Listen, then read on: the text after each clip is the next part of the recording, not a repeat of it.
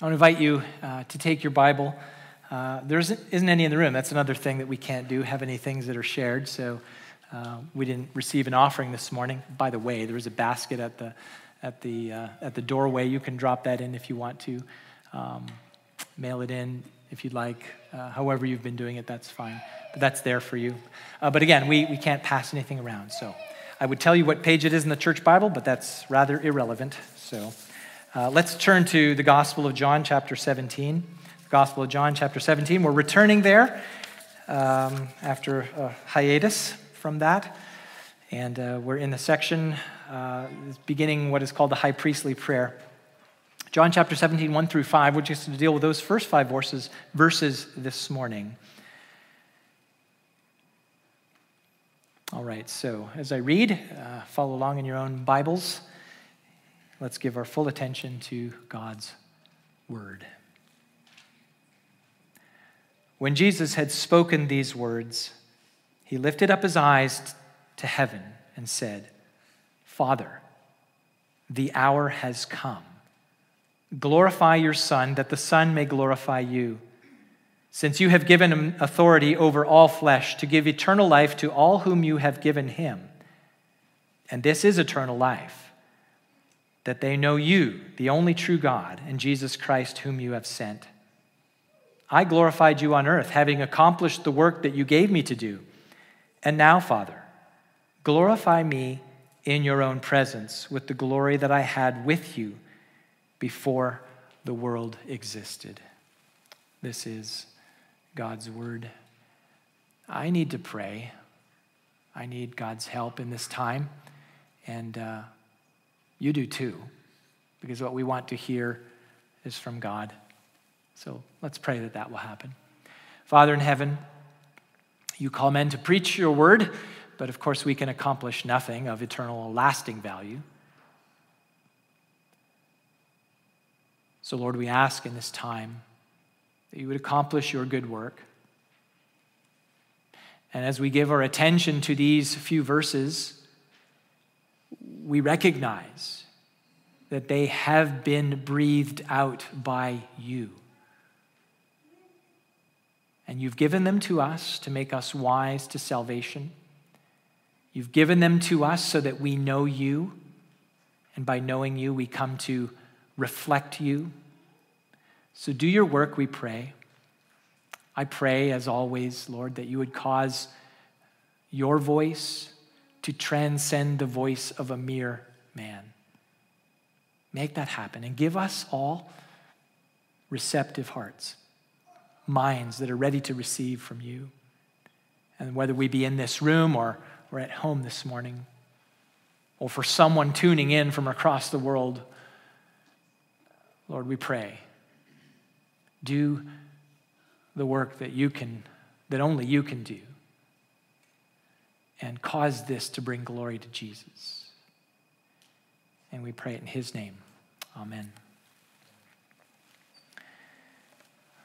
Well, as I said, we're here back in the Gospel of John. This is the high priestly prayer. The setting for this text that we read together is somewhere between the upper room where Jesus washed the disciples' feet and the Kidron Valley, where they would have to cross over to find themselves in Gethsemane. That's where Judas would ultimately betray Jesus, to give him up to those armed temple guards. In this first part of this, what is called this high priestly prayer, Jesus prays for himself. Now, we'll get into the rest of that in the weeks following, but this morning we're just going to give our focus to where Jesus is praying for himself. Over the last 8 weeks or so, and maybe you're like me in this, I've spent a lot of time thinking about myself, and I'm not proud of that, but I've realized this, even as I approached this passage this last week. I think about myself, that how I may or may not feel safe from the virus. I think about myself in terms of how I have been inconvenienced because of this pandemic. I have been thinking about myself if I'm able to get enough toilet paper or cleaning supplies or hand sanitizer, and perhaps you've been thinking about that. Will we run out? Will I have enough? And lately, if we're able to buy enough meat. Or I've been thinking about myself, how wearing a mask makes my glasses steam up. I don't like it.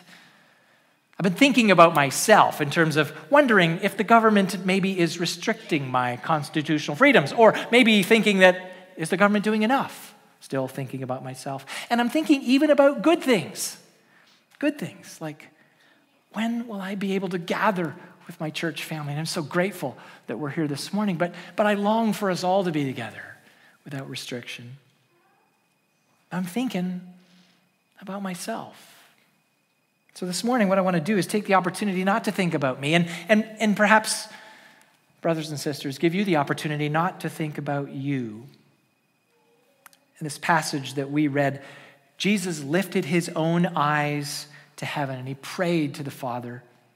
So what I want us to do this morning is I want us to lift our eyes to heaven. I want us to look up, and I want us to spend some time thinking about the very thing that Jesus prayed for, his own glory and the glory of the Father. Now, I get it. In asking you not to think about yourself, that's hardly possible. I know that the knowledge of the glory of God comes to our ears and makes its way to our hearts and impacts for eternity. So in some respects, we do have to think about ourselves. We can't remove any thought of ourselves. But that said, we can and we should turn our focus to him. Lift our eyes to heaven and see what Jesus does. And see that he does it for glory, for his own glory and the glory of the Father. So this morning, I want us to look at three distinct aspects of this glory. First, there's the glory of the cross. Then there's the glory of giving life. And then the glory of fellowship. The glory of the cross, the glory of giving life, and the glory of fellowship. That's the outline for where I'm headed this morning. First, the glory of the cross. Now, as Christians, that phrase, the glory of the cross, we don't even blink at the sound of it, do we? But think about this just for a moment. Would we ever put glory in front of, and now think of what your favorite means of capital execution would be, okay? Not that you have a favorite one. But would you put glory in front of the guillotine or the noose or the electric chair or lethal injection? Would you put glory in front of any of those? Are any of these things glorious? What is glorious about the cross? Again, it's a common Christian phrase, and it's the glory of the cross. We see in the beginning of the text that we read together, when Jesus had spoken these words, he lifted up his eyes to heaven and said, Father, the hour has come. Glorify your Son, that the Son may glorify you. So what is this glory that Jesus is asking for from the Father? Now, before we answer that question, we just got to pause for a moment and consider, what is glory? What's glory? Now, commonly, we would certainly think glory as the display of honor and splendor, maybe brightness or excellence, preeminence, dignity. Those words kind of fit in with glory. You know, the Hebrew word, the Old Testament word that shows up for glory, kavod. It has the idea in it of heaviness, weightiness. Glory could be, certainly as we think about Jesus, it could be the kingly majesty that belongs to him. Or just in general, glory as relates to Jesus could be his general majesty in terms of his own absolute perfection. When we think of glory, the range of meaning of that word glory could also include the idea of grace. But as we think about this, how would Jesus be glorified? If we think about that, how would he be glorified? Now, if you're just tracking here, along with the story, you'd not be wrong to think that Jesus being glorified might look like, I don't know, the dazzling brightness that Peter, James, and John witnessed when they were up with Jesus on that, what's called the Mount of Transfiguration. You find that in Mark chapter 9, verse 2. It's also recorded in Matthew 17 and Luke 9, if you're looking those up. They saw Jesus glorified. It was dazzling brightness. But you know, from this point forward, in this narrative, there is no such display of glory until after Jesus is raised from the grave. And if we rush ahead in our minds to the resurrection, I think what happens is that we miss something that is vitally important about what Jesus is asking for from the Father. If we just rush ahead to the resurrection and the appearance after, we're going to miss something about his glory. So in what sense is Jesus asking the Father to be glorified? And how can we understand it? And I want you to follow me on this. Jesus, being the Son of God, he is praying to the Father. Given that who he is, right? Given who he is as the divine Son of God, Jesus' prayers to the Father are perfectly righteous. They are holy. And so that we can therefore, as a result of that, conclude that Jesus' prayer does get answered. Jesus was glorified because he prayed to the Father that he would be glorified. We can make that conclusion. You see, I take it here that Jesus is not asking for something other than what he knew he was about to do. He's not asking for something other than the very cross that he knows he's going to face. You see, for Jesus, the cross is not something that he had to get through to be glorified. No, the cross was the very expression of his glory and the glory of the Father. Now you might ask, how could that be the glorification of Jesus? And we just think of what happened at the cross, what happened in Jesus being crucified. This is what is ahead of him, right? The Son of God, rejected by his own. The people, the religious leaders who should have known better, they didn't see God's saving work. Instead, what they did was they falsely accused him. They credited his mighty works to Satan. And this would yet come before him, they would put in a place to be spat upon by soldiers, to be mocked and beaten mercilessly. A hideous display of inhumanity against the Son of God. And ultimately, they nailed him to that wooden beam and hoisted him up for all to see and be counted as one who is cursed. Now, you look at that scene. It doesn't look like glory, does it?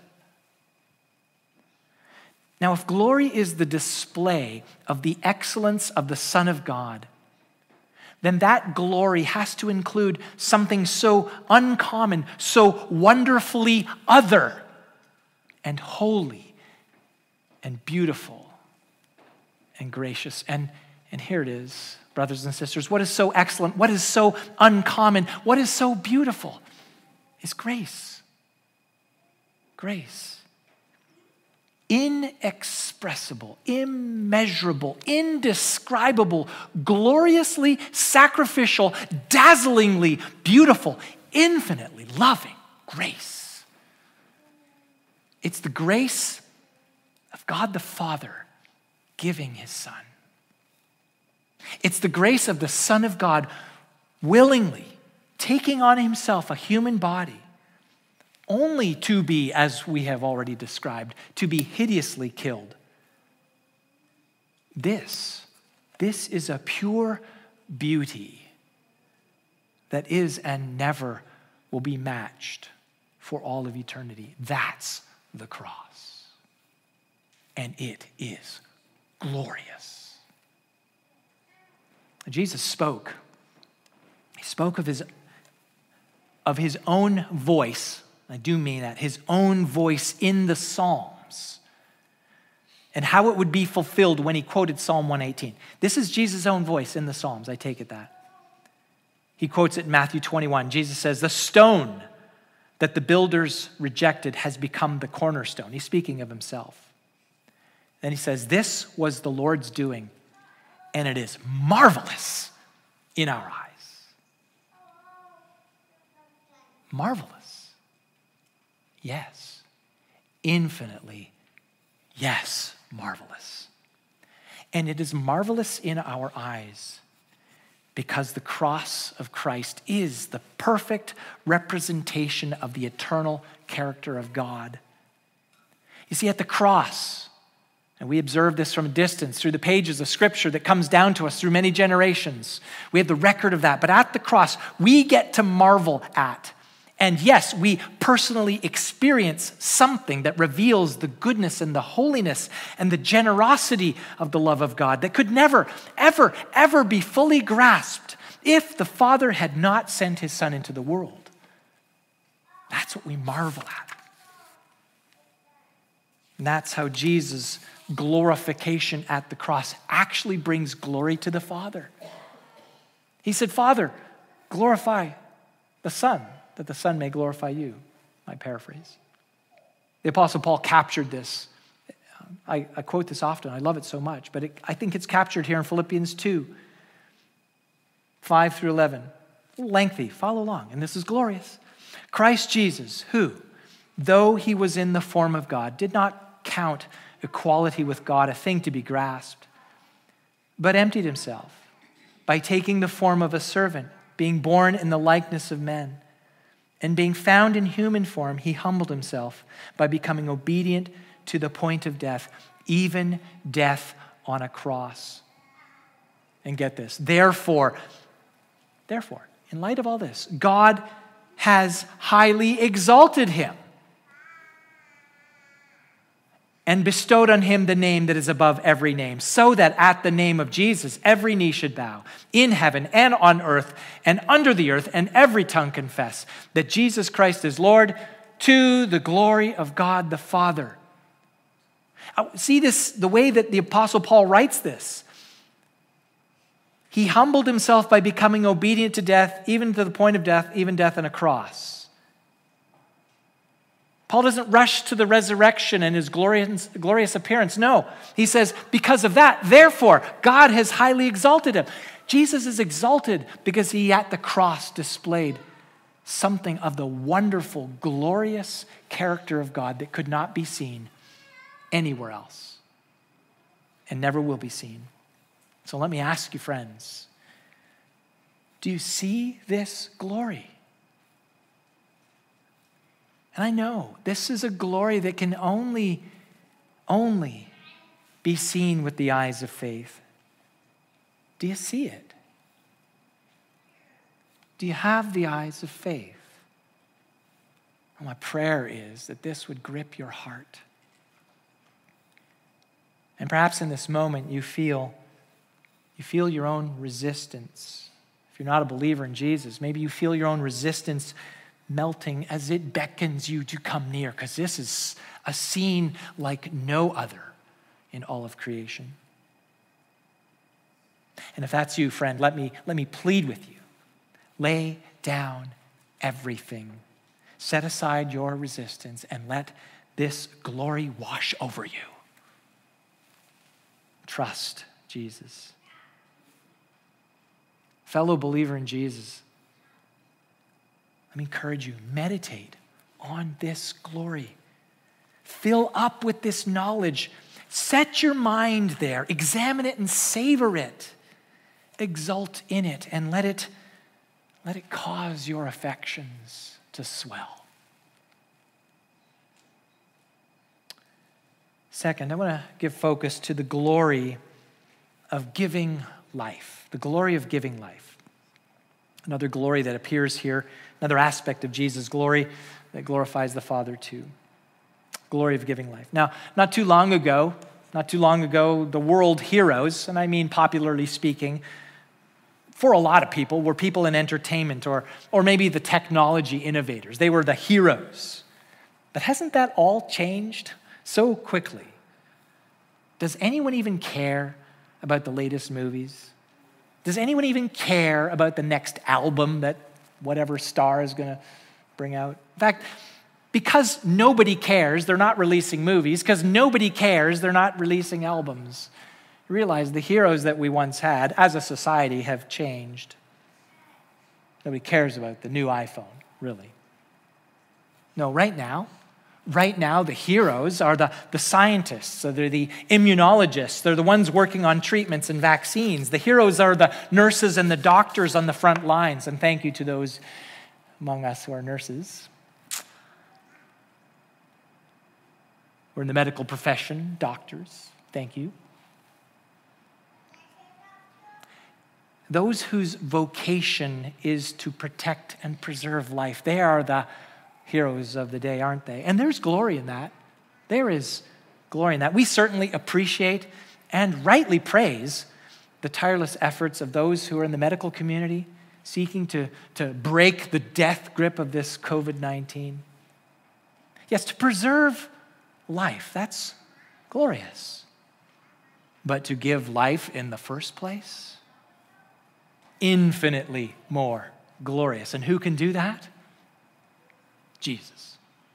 Jesus does. Look at the text again with me. Jesus prays to the Father. You have given him authority, speaking about himself. You've given him authority over all flesh, to give eternal life to all whom you have given him. And this is eternal life, that they know you, the only true God, and Jesus Christ whom you have sent. Now, Jesus is praying this. And it's a kind of an unusual prayer because he did it for the sake of his disciples' hearing. He did it, yes, for himself. But he said it out loud, and it was recorded for us by John. And it was for us to understand something. But what Jesus is here praying is not new information for the disciples, giving eternal life to his people, saving his people from their sins. That was always his mission, wasn't it? I'll remind you of the Advent story, how Joseph received a prophetic word from the Lord in response to the shocking and scandalous news that Mary was with child, a woman he had not known in the biblical sense. The word that Joseph hears, she will bear a son, and you shall call his name Jesus, for he shall save his people from their sins. All this took place to fulfill what the Lord had spoken by the prophet. Behold, the virgin shall conceive and bear a son, and they shall call his name Emmanuel. The Lord told Joseph, his name will be Jesus, meaning the Lord's salvation. He shall reverse the curse. He shall take away the eternal consequence of sin and give eternal life to his own. I'll remind you at the beginning of this gospel, John's gospel, John introduced Jesus this very way. In him was life, and the life was the light of men. Jesus spoke of his own life-giving mission this way. He said, for as the Father raises the dead and gives them life, so also the Son gives life to whom he will. And in 10, that's 5:21, and in 10:28 of the Gospel of John, I give them eternal life, and they will never perish, and no one will snatch them out of my hand. So how is it that this eternal life is imparted? Knowledge. That's what Jesus said. Knowledge of God and of Jesus Christ. To truly know God, to truly know him, is to live eternally. And so what does it mean to know God? It means to know Jesus. That's what Jesus prayed. The only way to know God. So there are people in our world who think they know God. If they don't know Jesus, they don't know God. You may think you know God, but unless you know Jesus, you do not know God. That's what Jesus prayed.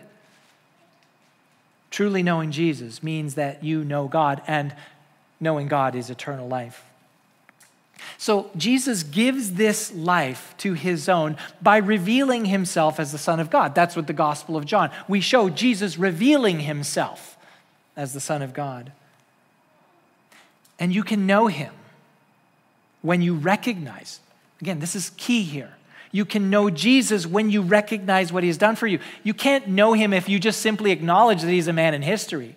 That's not knowing Jesus. Knowing that he taught people and did some miraculous works, that's not enough. To know Jesus, you have to know what he did and why he did it. You need to know that he took your sins to the cross. You need to know that he bore the punishment that you deserve for those very sins. You need to know that he was cursed in your place. You need to know that and believe that he did it for you. Do you believe that this morning? Do you believe that? Jesus prayed, this is eternal life. Do you have eternal life? Now, when he prayed, this is eternal life, it means that you have it now.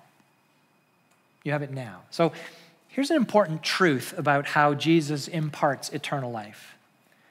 You see, this giving of eternal life isn't just a promise of a future existence beyond the grave. It is that, but it's not merely that. It is more than that. Part of why it is for Jesus' glory and that of the Father that Jesus imparts eternal life is that there is a present spiritual manifestation of that life. So let me state it another way. When you're alive, when you're spiritually alive, you do alive things. Make sense? You'll get it. I mean, we're physically alive. If you're physically alive, you breathe, your heart beats. That happens passively, right? But you do things actively. You eat. Try to eat healthy. You exercise, maybe. But you do things so that you thrive.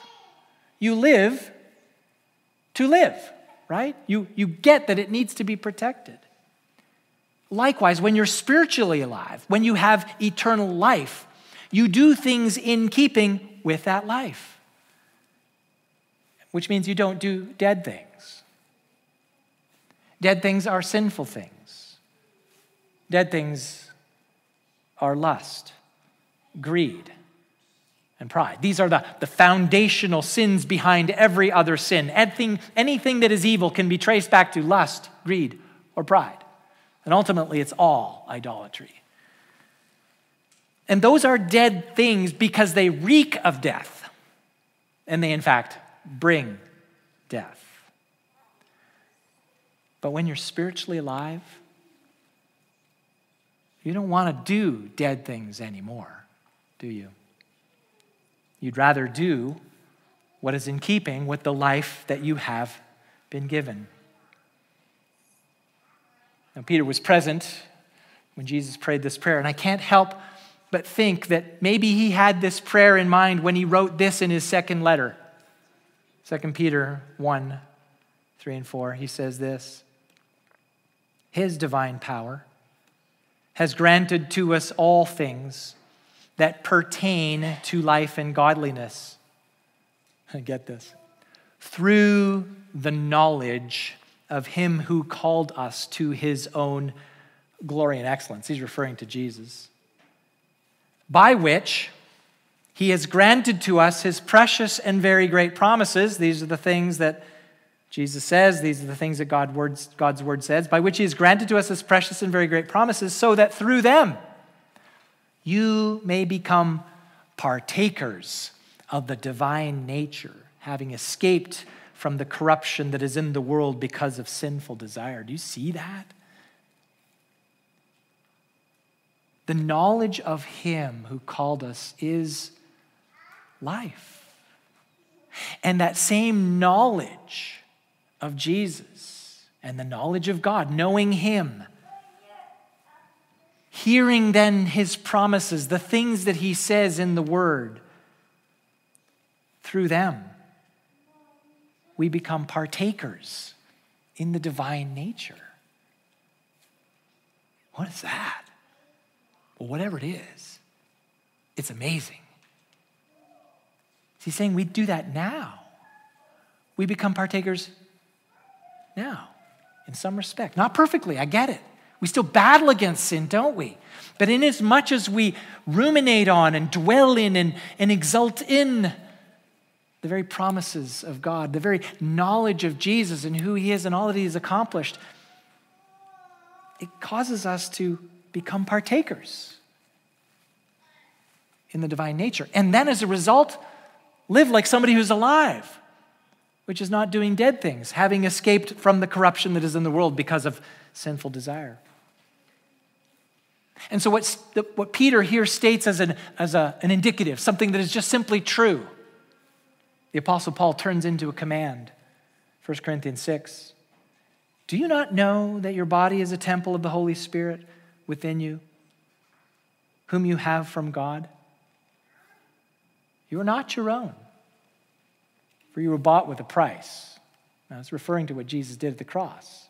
He bought you. He brought you near. He took your sin to the cross. So what does he say? So glorify God in your body. It's imperative. Brothers and sisters in Christ, with the knowledge of Jesus, we have been given eternal life now. What do you do with that?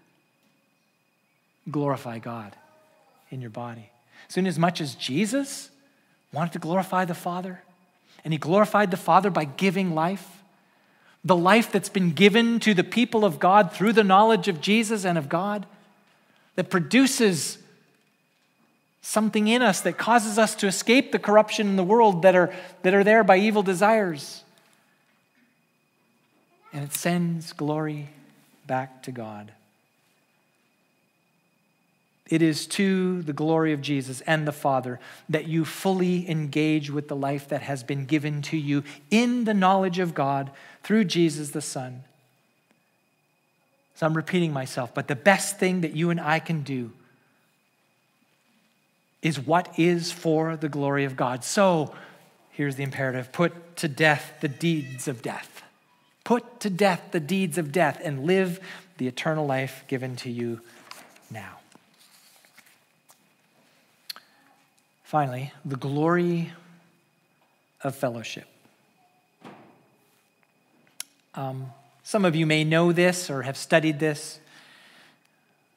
I'm going to use this illustration. It might come across to you as wonky, but it seems to be the best way to explain this. So there's this concept in Platonic dualism. I know I've already lost some of you, but I'm going to go with this anyway, okay? It's to explain the idea of goodness, right? And the human experience. So we have this idea of good in the human experience, but we don't ever feel that we perfectly attain to it. So in Platonic dualism, it's called the theory of forms. You don't need to remember that. That's not important. But there's an idea that swims around in people, and Plato, being a philosopher, was trying to figure this stuff out. In the absence of a belief in God, he concluded that there's this ideal that we all reach for, but we never seem to match up to it.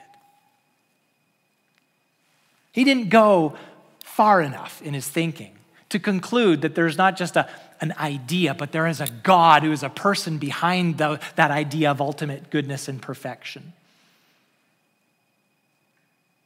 So when we think of good things that we have, that we enjoy, they are that because they are patterned after something that is in the character of God. But where it feels like it's not enough, it's because we understand that there's a perfect form of it. Anything that we enjoy in creation is a reflection of the character of God. Any good thing that he's given is a reflection of his character. Of course, we're the ones who muddied it up with our sin, right? And so where it feels like it falls short, it's because of our own sin. But we know that there is an ideal. Now, why do I say all of this? One of those things that we, humanly speaking, long for, that we don't have perfectly, but we know that there is a perfect idea of it in God himself, is fellowship. And Jesus puts on display the glory of fellowship. It's perfectly on display in Jesus' own prayer. He said this in the prayer. Verse 4, I glorified you on earth, having accomplished the work that you gave me to do. And now, Father, glorify me in your own presence with the glory that I had with you before the world existed. Now, I know full well that the word fellowship isn't in our text here, but I think it's what describes this relationship between God the Father and God the Son. That word fellowship is in the Bible. You've seen it a lot, and we use it a lot, but it simply means partnership. It's a rich, deep partnership. In the case of God, there is this perfect partnership between the Father and the Son. The Son does the work the Father gives him, which glorifies the Father. And the Father glorifies the Son for glorifying the Father in the work that he is doing, and it keeps going. It's this infinite glory generator that's going on between the Father and the Son. Now, if we think of all of the ways that we, as the people of God, delight in fellowship, we think about that word, that partnership. In the most intimate sense, some of us have that in a marriage, but there's friendships, there's brotherhood, there's community, there's family, there is our church family. We long for these. And we hold on to these and we pursue these because they exist between God the Father and Jesus.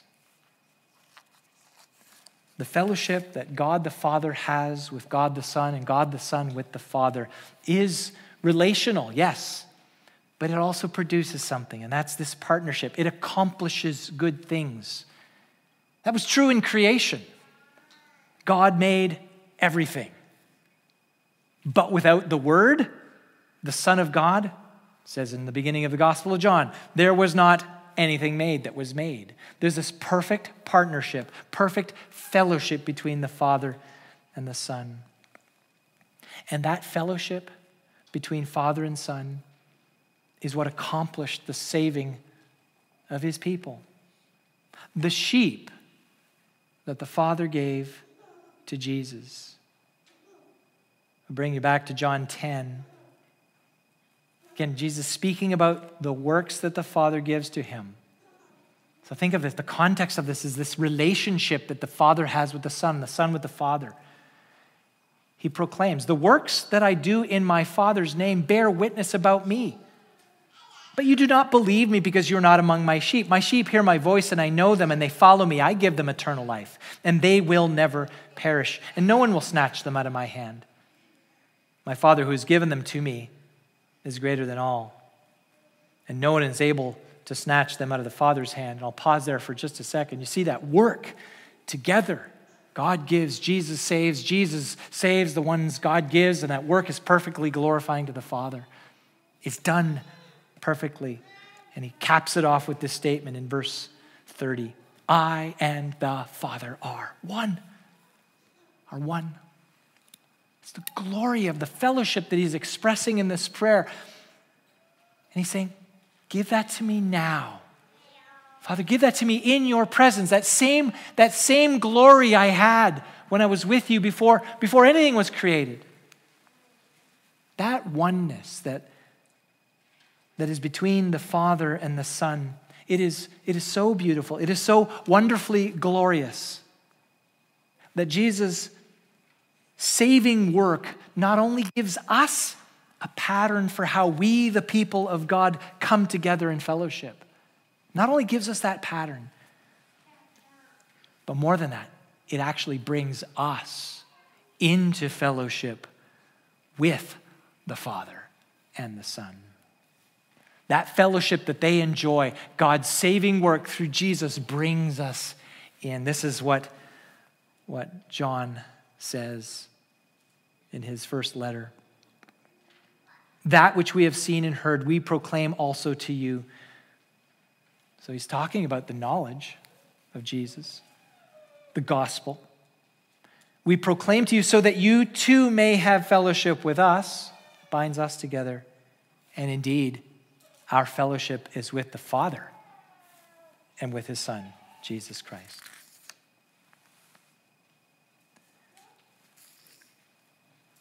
The glory, all of this revealed here in Jesus' prayer for himself. Glory. Now, we're thinking beings, of course, and it's impossible, I said this at the outset, it's impossible to disengage our minds from thinking about ourselves. But my aim this morning was simply to take our thoughts and attention off things in the present and just to lift them, to see the glory of Jesus. And so, with the Apostle Paul, we say this. Oh, the depth of the riches and wisdom and knowledge of God. How unsearchable are his judgments, how inscrutable his ways. For who has known the mind of the Lord, or who has been his counselor, or who has given a gift to him that he should be repaid? For from him and through him and to him are all things. To him be glory forever. And so as we think on these things, I want to exhort you with the words of an old song. Turn your eyes upon Jesus. Look full in his wonderful face. And the things of earth will go strangely dim in the light of his glory and grace. Let's pray. Father, you are glorious. Lord Jesus, you are glorious. And any hope that we have, any understanding of ourselves and the way in which we function in this world as your children is all in light of the fact that everything that you have done puts on display the immensity of the beauty, the majesty, the brightness, the heaviness, the awesomeness, the grace and the glory of who you are. Teach us to live every moment in light of that truth.